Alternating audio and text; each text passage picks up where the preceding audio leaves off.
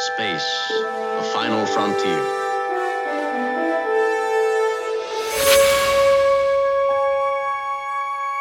These are the voyages of the starship Enterprise. Its 5-year mission, to explore strange new worlds, to seek out new life and new civilizations, to boldly go where no man has gone before.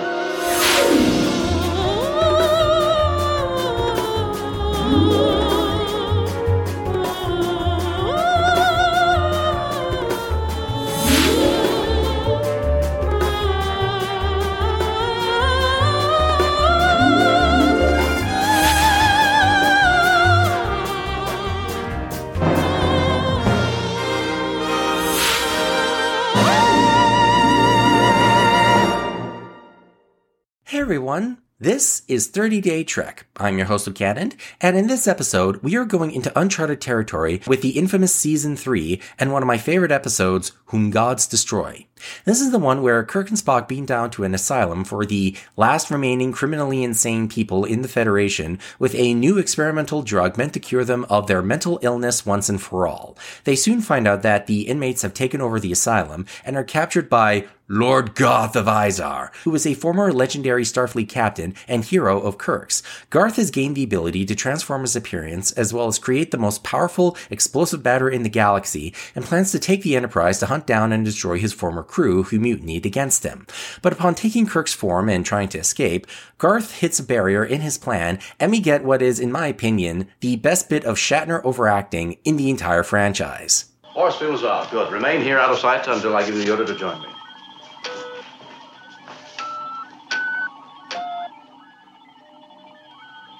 Kirk's Enterprise. Scott here, sir. Beam me aboard. Aye, sir. Queen to Queen's level 3. I said beam me aboard. I said Queen to Queen's level 3. We have no time for chess problems. Beam me aboard. I'm following your orders, Captain. Queen to Queen's level 3. Just testing. Be in touch with you later.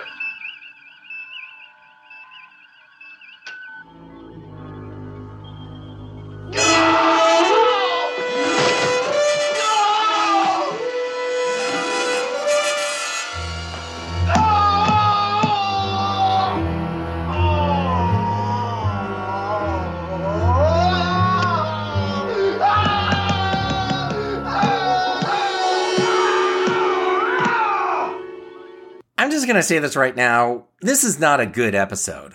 On consideration of what episodes I was planning to cover for the second season of 30 Day Trek, I briefly thought of the Enterprise incident from earlier in Season 3, since it's the only episode of the third season that can objectively be considered good. It was DC Fontana's last episode that she wrote, and it was a holdover from Season 2. But by then, she had already left the show after Gene was kicked to the curb in between Seasons 2 and 3.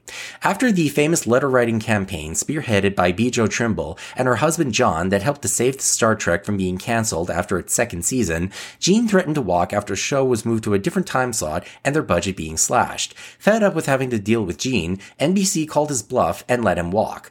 Thus, the executives then put Fred Freiberger in charge with the mandate of trying to boost ratings for a show whose production budget was cut but the actors' salaries were increased, the cast feuding with each other, most of the original production staff departing, and a general malaise and lack of interest from the remaining few who stuck around, as well as from Paramount TV, who had purchased Desilu. Thus, in retrospect, it's very clear why there is an overall decline in quality for the third season, and the cancellation of Star Trek was, as Nichelle Nichols put it, a self-fulfilling prophecy. But for 30 Day Trek, I decided to cover this episode for being an underappreciated gem. Now, as I've said before, it is objectively not a good episode. Right from the beginning, it's complete bullshit that there can be a cure for mental illness at all, let alone one for the criminally insane. I know we've come a long way with dealing with mental health, but that's one bridge too far that the franchise has thankfully disregarded in the long run.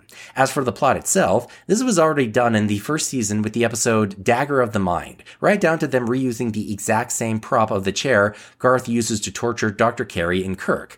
And the chess move security call sign line is something that has never been used before on the series, even though it should have been, given the numerous times our cast have been either imitated or possessed beforehand, and never used again afterwards, both here and later in the franchise. And if there is any pathos to be mined out of the episode, whose title is another literary reference to an anonymous Greek proverb, whom the gods would destroy, they first make mad, it's from Kirk seeing this legendary figure whose exploits are required reading at Starfleet Academy be reduced to an egomaniacal lunatic. But that pathos is barely noticeable amidst Steve Einhat as Lord Garth just devouring the scenery as the self-proclaimed master of the universe. And yet, I can't help but love this episode for being as campy and over the top as it is. SF Debris, in his video review of the episode, described it as being like an episode of the Adam West Batman series. And the fact that Yvonne Craig, who played Batgirl in that series' own troubled third season, is here playing Marta, an Orion inmate who claims to have written one of Shakespeare's sonnets, one can't help but see that comparison throughout the episode. This is an example of what I like to refer to as comfort food Trek. It's an episode that you can tell that the production didn't have anything relevant to say, but instead just went, you know what, let's have some fun. And given that there were 10 episodes left in the run of the show, and that the writing on the wall was there, you can tell that everyone here was just having fun. I mean, the villain of the episode is named Garth. You can't really take this seriously. The only lasting legacy that this episode had was that the Battle of Axanar that Kirk referenced in relation to Garth's service record would later become the basis of one of the most infamous fan films made, where a feature-length mockumentary about said battle had raised hundreds of thousands of dollars and was going to have notable professional actors cast in it and was set to go before Paramount, who for the longest time were okay with fan productions being made so long as no one was making any money off of it, sent a cease and desist order to the filmmakers behind it, leading to a complex legal battle that has left the project, as well as any other fan films, in a state of limbo. You can find the proof of concept sizzle reel on YouTube if you're interested in checking it out. I did a few months ago when I started getting into some of the fan films available on YouTube due to the Trek to Trek podcast covering the more notable ones, and I was impressed with what they were able to come up with and the scale of the project. One last bit of trivia I'd like to share is that the actor Jason Alexander, who credits Kirk's "Risk is our business" speech in the episode Return to Tomorrow as the performance that made him want to become an actor, said that he knew the moment when the woman he was dating would be his wife when he said, "Queen to Queen's level 3, and she responded with, "Queen to King's level 1, which, in case you're wondering, was the call sign Garth was trying to get. So it's nice to know that at least one marriage was born out of this episode. As for the rest of Season 3, like I said before, the Enterprise incident is the only legitimately good episode of the season. Spock's brain, and The Children Shall Lead, and The Way to Eden I put in the so bad it's good category. Spectre of the Gun, The Tholian Web, and The Cloudminders are episodes that have good ideas in them, but I feel lack the overall quality of the previous seasons. And The Paradise Syndrome for me is the worst episode of the original series, which I'll elaborate on tomorrow. The rest of the season I feel is just bland and forgettable. Whom Gods Destroy is a microcosm of the third season of Star Trek. While it's not good by any standard, let alone what had come before in the first two seasons, there's a campy, swinging for the fences quality to it that you can't help but love. And it is far from the worst that the season has to offer. Although I can't help but agree with the argument that the third season was the most important season of the original series and that it helped to get the show over the bar of episodes required to sell the show into syndication, thus contributing to the explosion in popularity in the 70s, the films in the 80s, and the rest of the franchise from TNG onward. And that's it for the original series. Join me tomorrow for when we take one more trip to the animated series with the episode that won the franchise its first Emmy and has arguably the best Indigenous representation across Star Trek as a whole. Also, if you would like to get in contact with me, you can find me on Instagram at Regina Rodi, and my email address is reginarodi@yahoo.com.